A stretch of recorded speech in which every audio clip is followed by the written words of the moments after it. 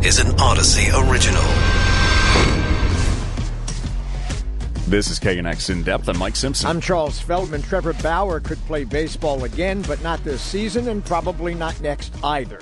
Major League Baseball just suspended him for 2 full seasons for violating the league's domestic violence and sexual assault policy.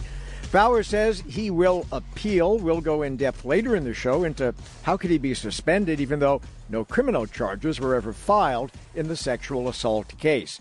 Inflation keeps getting worse. News of the economy shrinking to start the year has Wall Street and a lot of people very nervous. The Federal Reserve meeting next week and could hike interest rates even more, which creates even more concerns about the direction of the economy. We'll try to figure out what's next. The government's now trying to learn why some people who take Pfizer's COVID medication are getting sick shortly after taking the medication. We'll go in depth, try and figure that one out. Central Kyiv hit with explosions just after a visit by a top UN official. This comes as we get word of an American killed in combat fighting against the Russians. And 30 years ago today, L.A. shaken to its core. The 1992 riots started following the acquittals of 4 LAPD officers in the Rodney King beating trial. We'll look back at the day, explore how the city, police, race relations have changed. We'll talk with Congresswoman Maxine Waters, LAPD Chief Michael Moore, and the doctor who treated Reginald Denny shortly after he was attacked at Florence and Normandy. We start with the economy. Alexandra Tomich is a associate dean and economist at Boston College. Thanks for joining us. So I'm looking at my phone even as we speak, and I'm seeing things like Amazon shares falling 14%, worst day since 2006, says CNBC. Dow tumbles 900 points, NASDAQ down 4%. What's going on? So first of all, thanks for having me on on your broadcast. Well, the way I would summarize what's going on is this is probably a part of returning to the pre-COVID normal. Because with Amazon, the big news was obviously their drop in earnings, actually the first loss since 2015. And, a part of it is in all the news stories, you see this result for the first quarter is being compared to last year when people were still a little queasy about going and shopping in person. So some of it is part of kind of returning back to the normal, to maybe not doing as much online shopping, to companies not keeping as many inventories, which was a part of the drop in the GDP and such. And markets are getting spooked. And there is the reaction. There are many things going on all at the same time. The Russia-Ukraine war, the inflation, the Fed hikes, and they are trying to make heads or tails of it, and that's why markets are volatile. My guess is we'll probably see the rally within a week or two. The report yesterday with the actual shrinking of the economy, the GDP numbers, was that a surprise to people or was that expected? I don't know that the timing was expected, but if you look a little closer, there are basically 2 drivers of the decline. One driver is the rise in imports, which is really interesting.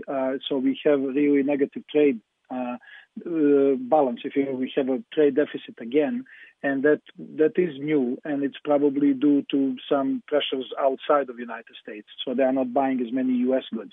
And the other part of the decline is the change in inventories.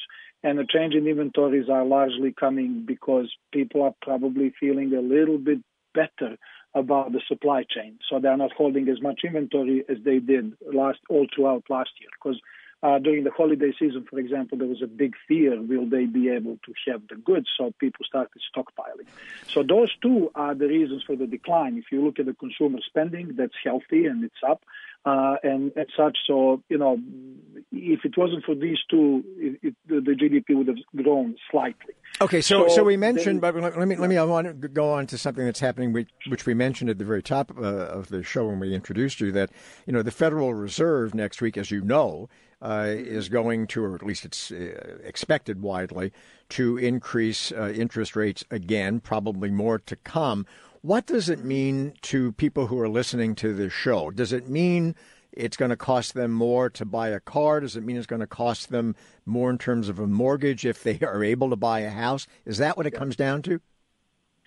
Yes. And that's the short answer. So, yes, the rates in the economy are based on the treasury rates, and Fed manipulates those rates. That's part of what they do, and Fed is basically trying to get ahead of the inflation. I think with these negative numbers coming out of GDP, as technical as that explanation is, I think it will probably cause Fed to pause a little bit. Predictions right now are that there will be 4 increases in rates throughout the year. I don't think they will reverse course this quickly, but I'm sure that they are taking notice because they are trying to control inflation without steering the economy into recession, and that's really tough. Alexander Tomic, Associate Dean, Economist at Boston College. Thank you. Government researchers interested in studying why some people who have taken Pfizer's antiviral COVID medication seem to be getting sick again shortly after they finish. Paxlovid has become a key element of the Biden administration's pandemic approach. Back with us now is a friend of the show, Dr. William Schaffner, professor of preventative medicine and infectious diseases over at Vanderbilt University School of Medicine. Doctor, thanks for being back with us. Good to be with you guys. So since the last time we spoke with you, and we've talked about it on the show, so I ended up getting COVID. I took Paxlovid. Am I going to get sick again? I don't think so.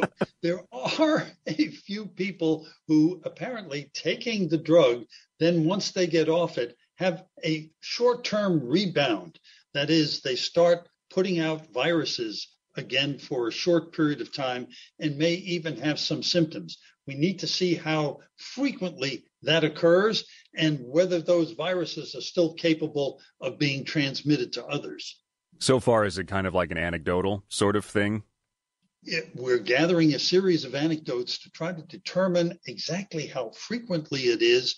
And is this something that, at least in some patients, might require somewhat longer treatment than currently recommended, which is 5 days. So is that the thinking, that it's possible that for some people, for whatever reason, they just need a longer course of the med?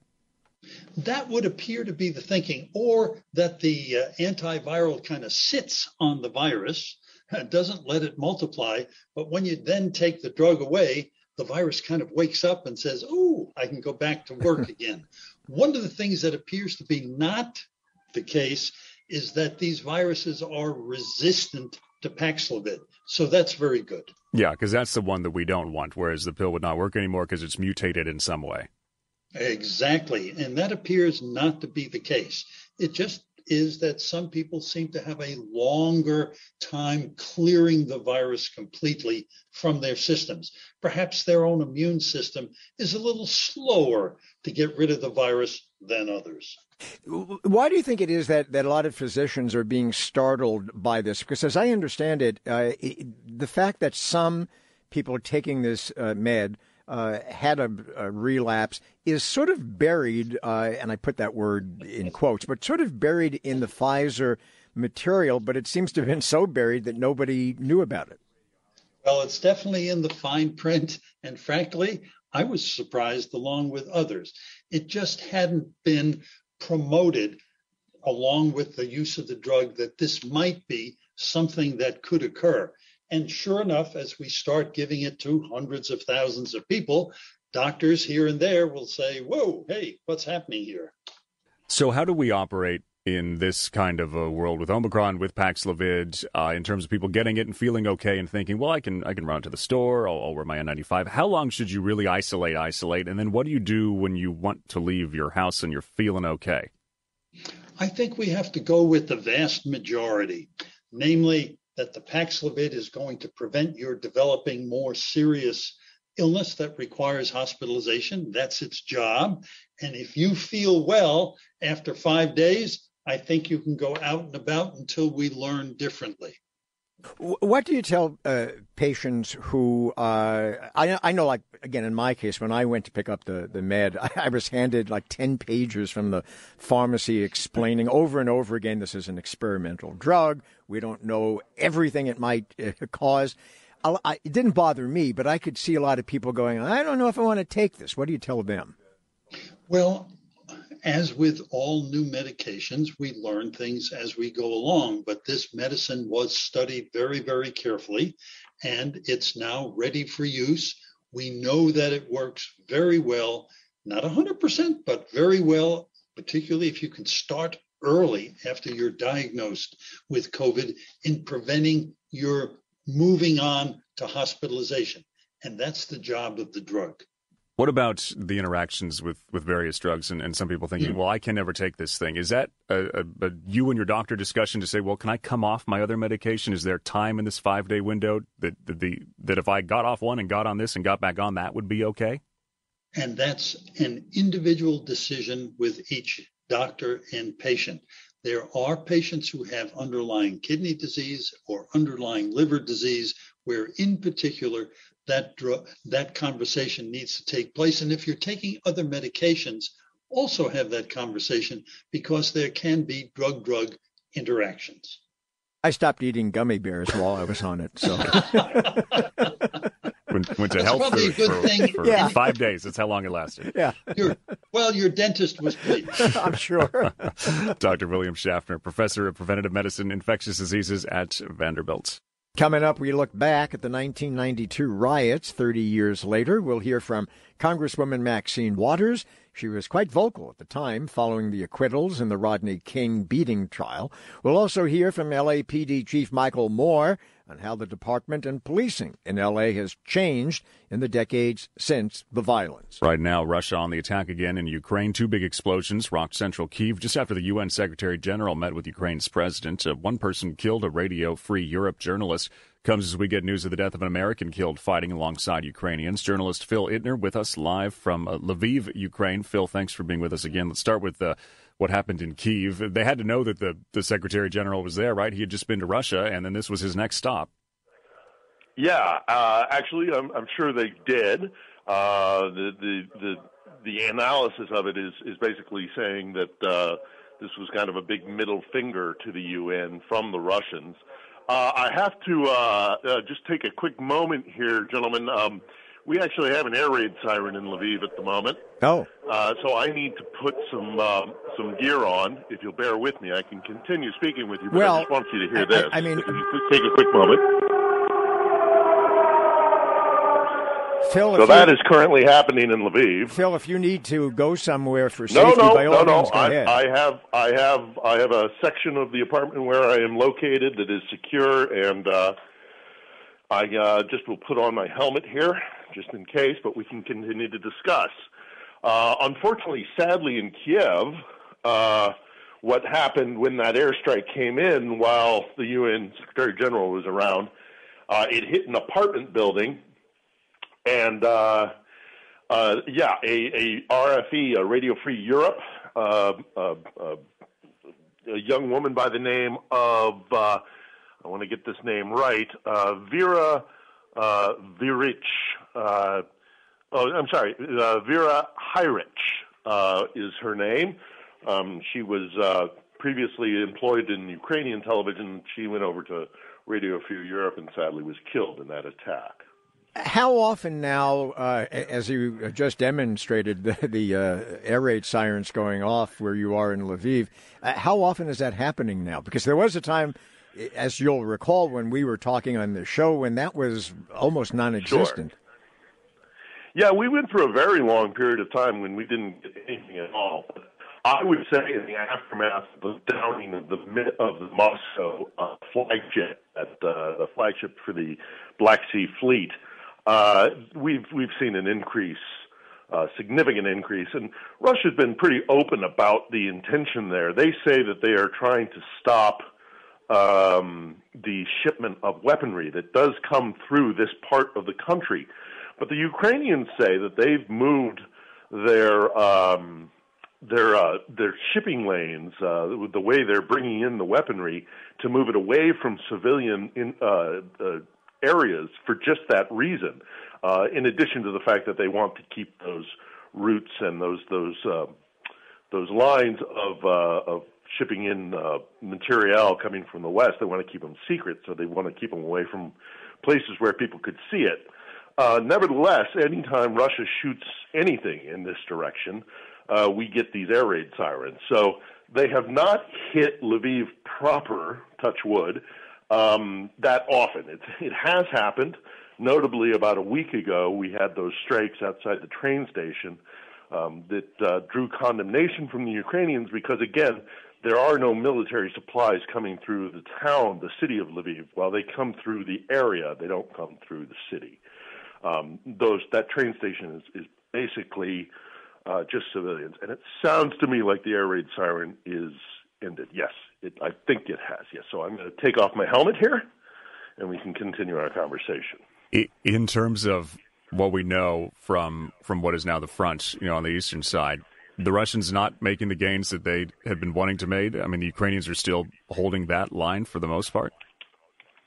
Well, that's right. I mean, it looks like what they tried to do is there's a bit of a bulge, an area where if they wanted to, they could kind of pinch off a bulge in eastern Ukraine, and it is hinged on a city called Izium. And they have been trying to push through to get that, and they have not been making an awful lot of success there. Some advances in various areas, of course. This is their new offensive, that they're taking a very different tactic than they did in the original attack in Ukraine. But they still, it seems, are meeting with strong resistance and aren't making the kind of successful advance that many thought that the oftentimes well-regarded Russian military would have been expected to make. So it's yet again an instance of whether or not it's the Russians failing or the Ukrainians succeeding.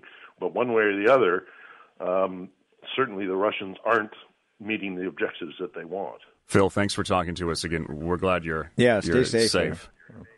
Yep, no, not my first rodeo. Thank you, gentlemen. All right, okay. Phil Ittner there in Lviv, Ukraine. This is KNX In Depth. He is Mike Simpson. I'm Charles Feldman. Dodgers pitcher Trevor Bauer never charged criminally following sexual assault allegations. It hasn't stopped Major League Baseball from preventing him from taking the field. Hasn't pitched for the Dodgers since early last season. Now Major League Baseball suspended him for 2 full seasons without pay for what it deemed to be violations of the league's sex assault and domestic violence policies. Bauer says he will appeal. This comes after he sued his accuser in federal court. With us is Rachel Fassé, legal analyst, attorney, and managing partner at Zweibach, Fassé, and Coleman. Rachel, thanks for being with us again. So I know that some people are going to be thinking and saying, why suspend somebody? How can you suspend somebody for 2 years when no criminal charges have been brought against him? Apparently none will be. He hasn't been convicted of any crimes. So is this unusual? The answer to that question comes down to the standard for the suspension. And the MLB standard is not that whether he violated their domestic policy beyond a reasonable doubt. They don't have to find that he violated it beyond a reasonable doubt, which is the criminal standard. They just have to find that he violated it. And so they have a lower bar as it relates to this conduct than the district attorney would in charging him with a crime. And that's why you're seeing a crime, there being no charge, but there being a suspension. So to them, it's more of a if there's smoke, there's fire kind of thing, and they can make that assessment right there, despite the prosecutor saying, we're not going to go forward with this because we don't see that we can. Well, my hunch is after the investigation, they found more than smoke. I think they know they're going to be under scrutiny for this decision. So while the district attorney decided not to prosecute because they did not feel in the end they could prove their case beyond a reasonable doubt, I think that the MLB found through their investigation that more likely than not, he did violate their policy. So as I understand it, he may be, Bauer that is, one of the first or maybe the first to appeal this sort of suspension. If you were his attorney, what would your case be, do you think? I think you go back to exactly what you all are saying, which is we were not charged with a crime, and also the woman did not get the restraining order extended in the civil court. So there is a lot of evidence, I think, that's been put forth through the legal process that perhaps this relationship was consensual and that he did not violate the policy. So he's going to be making those arguments to the independent arbitrator that, for the MLB to appeal this suspension. Yeah, I wanted to ask you about that second part and how important that might be for him to point to, saying, look, this judge said you don't need the protective order, so I'm clearly not a danger to this person. This judge went my way, and this arbitrator should too. I actually think that argument is even more compelling than I wasn't charged with a crime, because I wasn't charged with a crime. Again, that's a standard issue relating to beyond a reasonable doubt, which is certainly not something that the MLB has to be held to. However, a civil case is a more likely than not standard, and her not continuing the restraining order inside of the civil case is fairly compelling, I think, as far as his appeal goes. Is it also the case, Rachel, that he has a contract essentially, right, with the Dodgers, and when you have a contract, pretty much anything goes. If there are clauses in it, you don't have to commit a crime. You don't have to do much of anything if it crosses one of the lines that are specified in the contract, right? Yeah, I agree with you. So I don't know if he will be successful on appeal because they get to contract whatever they want to. And under his contract and under the agreement with the MLB, they are within their range to suspend him for this finding. Could it also be that they may see a certain pattern here? There was a Washington Post report that there was another protective order filed on him a couple years ago by a woman in Ohio. And could they point to that and say, okay, now we've got a couple here, a couple of these instances at least? Right. They might see him as a ticking time bomb. Are we going to get another incident? The allegations are pretty gross when you really look at them. And so if there are two of these incidents, they probably don't want to be responsible for having another one. And so, yes, I think all of that is probably coming into play. Rachel Fizet, legal analyst, attorney, managing partner, Zweiback, Fizet, and Coleman. 30 years ago today, a dark moment in LA's history as riots began following acquittals of 4 LAPD officers linked to the beating of Rodney King. It's a very fluid situation. Cars on fire. A liquor store fully looted. Oh, there's another fire. Here we go. We look back at the riots, explore what progress has been made in the city when it comes to policing, race relations, building up South L.A. On this day, 30 years ago, L.A. Congresswoman Maxine Waters talked to KNX as the riots started.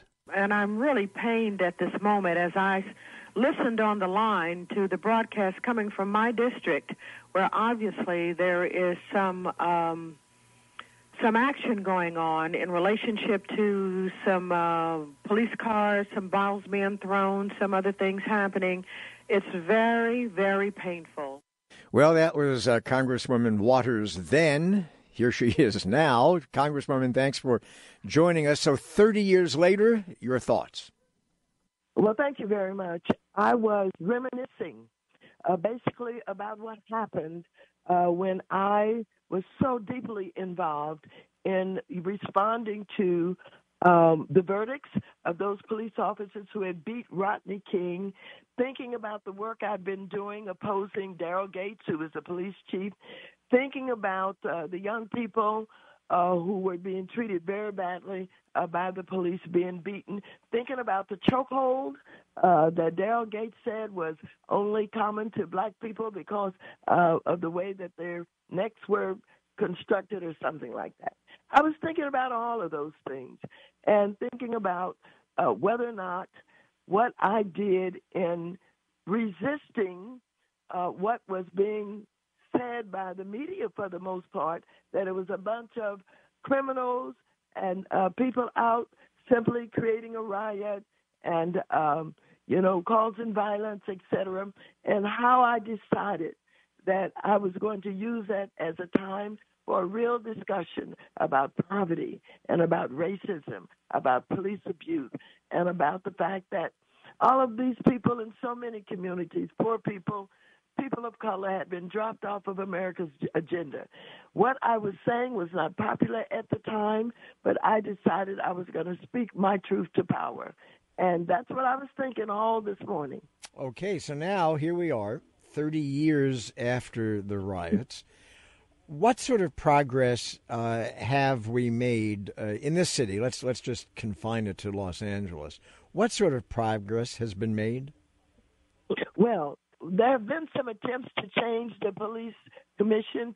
We've had several different police chiefs in an effort to try and build relationships between those communities that are suspicious of, afraid of the police. We've had some successes in small ways with some of the community policing that has been attempted. And, of course, in between all of that, we've had some nonprofits who have been able to get some resources to deal with poverty. But the police relationships have never absolutely been resolved. It is a continuing issue, not only in L.A., but across this country. As you know, you saw what happened with George Floyd when the knee was held on his neck for 9 minutes in Minneapolis, Minnesota, and then all of the police killings of unarmed blacks, for the most part, have taken place. It's still a big issue, and we have a big bill here in the Congress of the United States where we're trying to get police reform. It is held up over on the Senate side by two of the members of the Democratic Party who have not given it their support. So this issue of targeting of blacks and Latinos, young black males in particular, just continues to create the kind of distrust and the kind of anger in America that we've got to continue to fight against. It's a problem. What about race relations between different groups? How do you see where we are? They've done all sorts of polling over the last week or so, and people are saying, you know what, we're still not there. We're not treating people fairly. You know, we discovered something during the pandemic when we put together the tremendous response here in the federal government, where we were giving stipends, we were giving support to the unemployed, to small business, et cetera, that what we unveiled was how deep the ostracism had gone, how deep that, you know, people were still suspicious, uninvolved, felt that their governments didn't pay attention. And so we were not responding simply to the pandemic. We were dealing with the old problems of, you know, a lack of respect and support for the poorest and the most vulnerable of our society. I'm struck, Congresswoman, by your assessment that in the 30 years since the riots, there's been some progress, but I take it you feel not nearly enough. And again, I want to confine it for the sake of this discussion to Los Angeles, if we can. Why do you think that that's the case? Is it because organizations such as the LAPD, and I don't want to paint with too broad a brush, but do you think that it's because they are fundamentally racist organizations? Do you think that the city of Los Angeles is fundamentally a racist city? It is not so much fundamentally racist. It is fundamentally a historic definition of what policing is. It is a lack of the kind of development and the training that it takes to help them to understand that it's not simply because you've got a gun and a badge that you can treat people badly, that you have the power, that everybody has to be afraid of you. It's about respect. It's about understanding. It's a new day and young people. And, you know, you can't just go around beating up on people because they wear their pants low and the caps backward and be even more violent against them than was, perhaps in the past. So it is a matter of changing the historical way that policing has been done. And the fact that they had so much power that they felt that they could get away with doing whatever they wanted to do. And the way that you control people is you beat the hell out of them, you treat them badly, and you put fear in their hearts. That's what's got to stop. Do you think enough was done right after the riots. Is there a window after something so major like this happens where you can make the change and then that closes pretty quickly afterwards? Well, here's what I believe. I believe that the issue receives, attention for a short period of time, and then it fades. I do not believe there is a continuation of development and training and getting rid of the old rules and the way that things were done and the police that should be kicked out. And so all of that has to be dealt with. L.A. Congresswoman Maxine Waters. Congresswoman, thank you. More in depth to come. Chief Moore will be on with us a little later. You're listening to KNX In Depth with Mike Simpson. I'm Charles Feldman. More now on the 30-year anniversary of the start of the 1992 riots. L.A. always looking for ways to move forward, but has to reckon with the past before progress can be made. The past includes troubled race relations. There's concern among more than two-thirds of people polled by Loyola Marymount University that it is very somewhat likely that other riots and disturbances will occur in the next 5 years. With us is Brenda Stevenson, UCLA professor and one of the country's foremost experts in African-American history. She wrote The Contested Murder of Latasha Harlins. Latasha was the teenage girl killed by a convenience store owner back in 1991, which fueled tensions between the African-American and Korean communities. We're also joined by Dr. Madison Richardson, who treated Reginald Denny shortly after Denny was attacked at Florence and Normandy. Both of you, thank you for joining us. Let's start, Brenda, with you, and I want to keep our conversation, if we can, confined to Los Angeles. We just had on before Congresswoman Maxine Waters, and we asked her about relations now between the African-American community in L.A. and the LAPD in particular, and how much, if at all, it has improved in the past 30 years. And she said that there had been some successes in small ways, but she also said that it was still problematic when it came to community policing. And I should point out that I believe that Chief Moore, LAPD Chief Moore, is listening to this, and we will have him on in our next segment to respond. But, Brenda, let me ask you to address what Congresswoman Waters told us. Well, I think that Congresswoman Waters is correct. I think that at least the perception by the public is that there have been some improvements, but other things have not changed. And I think part of that has to do with, of course, the high profile incidents occurring in Los Angeles and nationally as well, but particularly in Los Angeles, too, for the people who live in Southern California. And also, I think people are much more aware, given what's happened nationally, of the impact of the court systems, not just the police, but also, judges and juries and special prosecutors, district attorneys, etc. So there's just a general sense that there is not a good relationship between people of color, Black people in particular, and policing forces in Los Angeles. When we look back 30 years later, what do you think we miss as part of the discussion sometimes? And I ask you this because you wrote the book about Latasha, who her own family says, sometimes she gets lost in all of this because people go straight to the acquittal of the officers for Rodney King. But what do we miss in the overall discussion when it's been 10, 20, 30 years?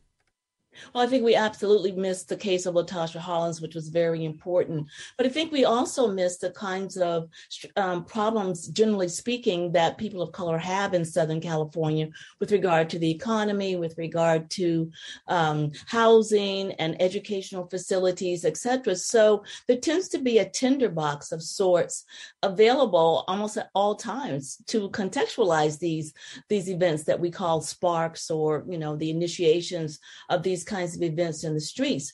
People are suffering from various inequalities. And so, something very obvious like what happens to Rodney King or what happened to Latasha Harlins, it's just the topping on top of this kind of explosive cake. Okay, Brenda, stay with us, and let's bring into the discussion now Dr. Richardson, who we mentioned before, treated Reginald Denny. That was shortly after Denny was attacked. Doctor, thank you again for being with us. What do you make of this poll, the LMU poll that I cited at the start of this segment, that said that more than two-thirds of the people who responded thought it likely that there will be other riots and disturbances sometime within the next 5 years here? I don't know exactly that you can predict anything from those type polls, but I do think that people can look at the conditions that exist now. And I've had experience in 3 riots, as it turns out. I was here in 1965, and then in 1968, I was in medical school in Washington, D.C., was burned after the assassination of Martin Luther King, and then in 1992 for the riots. It seems that this is a cyclical type thing, and there's a buildup of frustrations that happens in the communities, and then whatever the spark, and it seems insignificant and singular fashion by itself that it should do that, but these frustrations build up over a period of time. And from 1965 to 1992, a number of years where these events were happening, and I think that that after what we've seen nationally and even locally, that sometimes these events are subtle, and the frustrations are there, and so predictability is hard to say. But when you look back at history, you can see that that many of the events that sparked the 2 previously partially exist now. But I do think that some preventative things can be done. I hope we're getting smarter, and we can look and see what some of these conditions are and address them and prevent them from occurring. And the tinderbox that we see that can be diffused with foresight and effort on the part of the community. Can you take us back to that operating room? Have you taken yourself back today in your mind, and what is it like? I have a large file on this because it was a really intense time during my life. Of course, when I was called by the neurosurgeon to come and take care of him the night I was entertaining guests from India, and I had been over there as playing polo for a while, and they were here. And when I got the call, I left Burbank, where I was at the time, and drove through the burning city and got to Daniel Freedman Hospital. I had an office next door there in those days. And before he was known as Reggie Denny, the poster child for the LA riots, he was a truck driver when I was called to see him. And when I came into the operating room and I reviewed the pictures again last night, and I have private pictures that I've never shared with anyone, I looked at his face and looked at the x-rays, and almost every bone in his frontal face was actually destroyed, along with lacerations of his skin, etc. So there were extensive injuries there. My training, to a large extent, initially was in head and neck surgery, and I have done a lot of reconstructive work over my career, and I spent a couple of years at a Hopkins affiliated hospital learning head and neck surgery, mostly related to cancer. But he had a very extensive injury, and he put the team of us through quite a bit in the 6 weeks ensuing his injury. Dr. Madison Richardson there treated Reginald Denny shortly after he was attacked at Florence and Normandy. And then Brenda Stevenson, thank you for joining us, UCLA professor, one of the country's foremost experts in African-American history. The riots began following years of tension between the LAPD and the African-American community in the city. After the riots, serious reforms were implemented in the department to try to fix some of the long-standing issues that led to mistrust of police. Flash forward 30 years later, has the LAPD really changed? With us now, Chief of the LA Police Department, Michael Moore, who was with the department before and during the riots. Chief, thanks for being here. So take me back 30 years for you. Well, good afternoon, Charles and Mike. Thank you for having me on today. 30 years ago today, I was a sergeant and was coming home after the burial of my father on his death. And I listened to KNX actually in the afternoon as the verdict was read. And then the immediate hours afterward, and where the city devolved into the chaos. And that next morning, about 4 a.m., I was at work and in the streets of Los Angeles, and just saw the destruction and the just the loss of lives, as well as so much turmoil and people's loss of their professions. It was just a tragic and very dark time. So let's bring it closer now to where we are in 2022. The department, of course, went through a period when it had a consent decree with the Justice Department. It's gone through a number of chiefs, yourself included now. And you may have heard us talking in the last segment, or perhaps even earlier when we had Congresswoman Maxine Waters on. And when we asked her what she thought the relationship was like now in 2022 between the African-American community in L.A. and LAPD, her response was that there have been some successes in small ways, but she thought clearly that a lot more needs to be done in terms of community policing. Do you agree? I agree in part. I think that much work has been done and much success has been achieved, but much work still remains. We look back at where we were 30 years ago. We were certainly a much less diverse workforce. It was a workforce made up more than 50% of Caucasian male. And today we're a workforce that it's represented by men and women of all identities within Los Angeles. So it's a very much more diverse workforce. It's a much more educated and better trained. I think we have some of the best trained and educated people within LAPD in law enforcement, and certainly the profession, I believe, is better equipped today. The orientation, what I think is most critical in the last 30 years has changed. The orientation of policing, rather than being towards communities that were in this pursuit of crime reduction, we recognize that the orientation has to be built on the critical importance of building trust.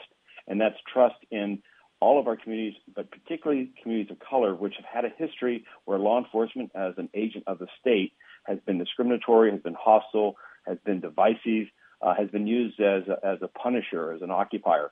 And that's not the LAPD of today. But yet I also know that with that history and then failures or shortfalls in the work that we do, that we've got to stay committed to building trust each day and every engagement. We have to improve.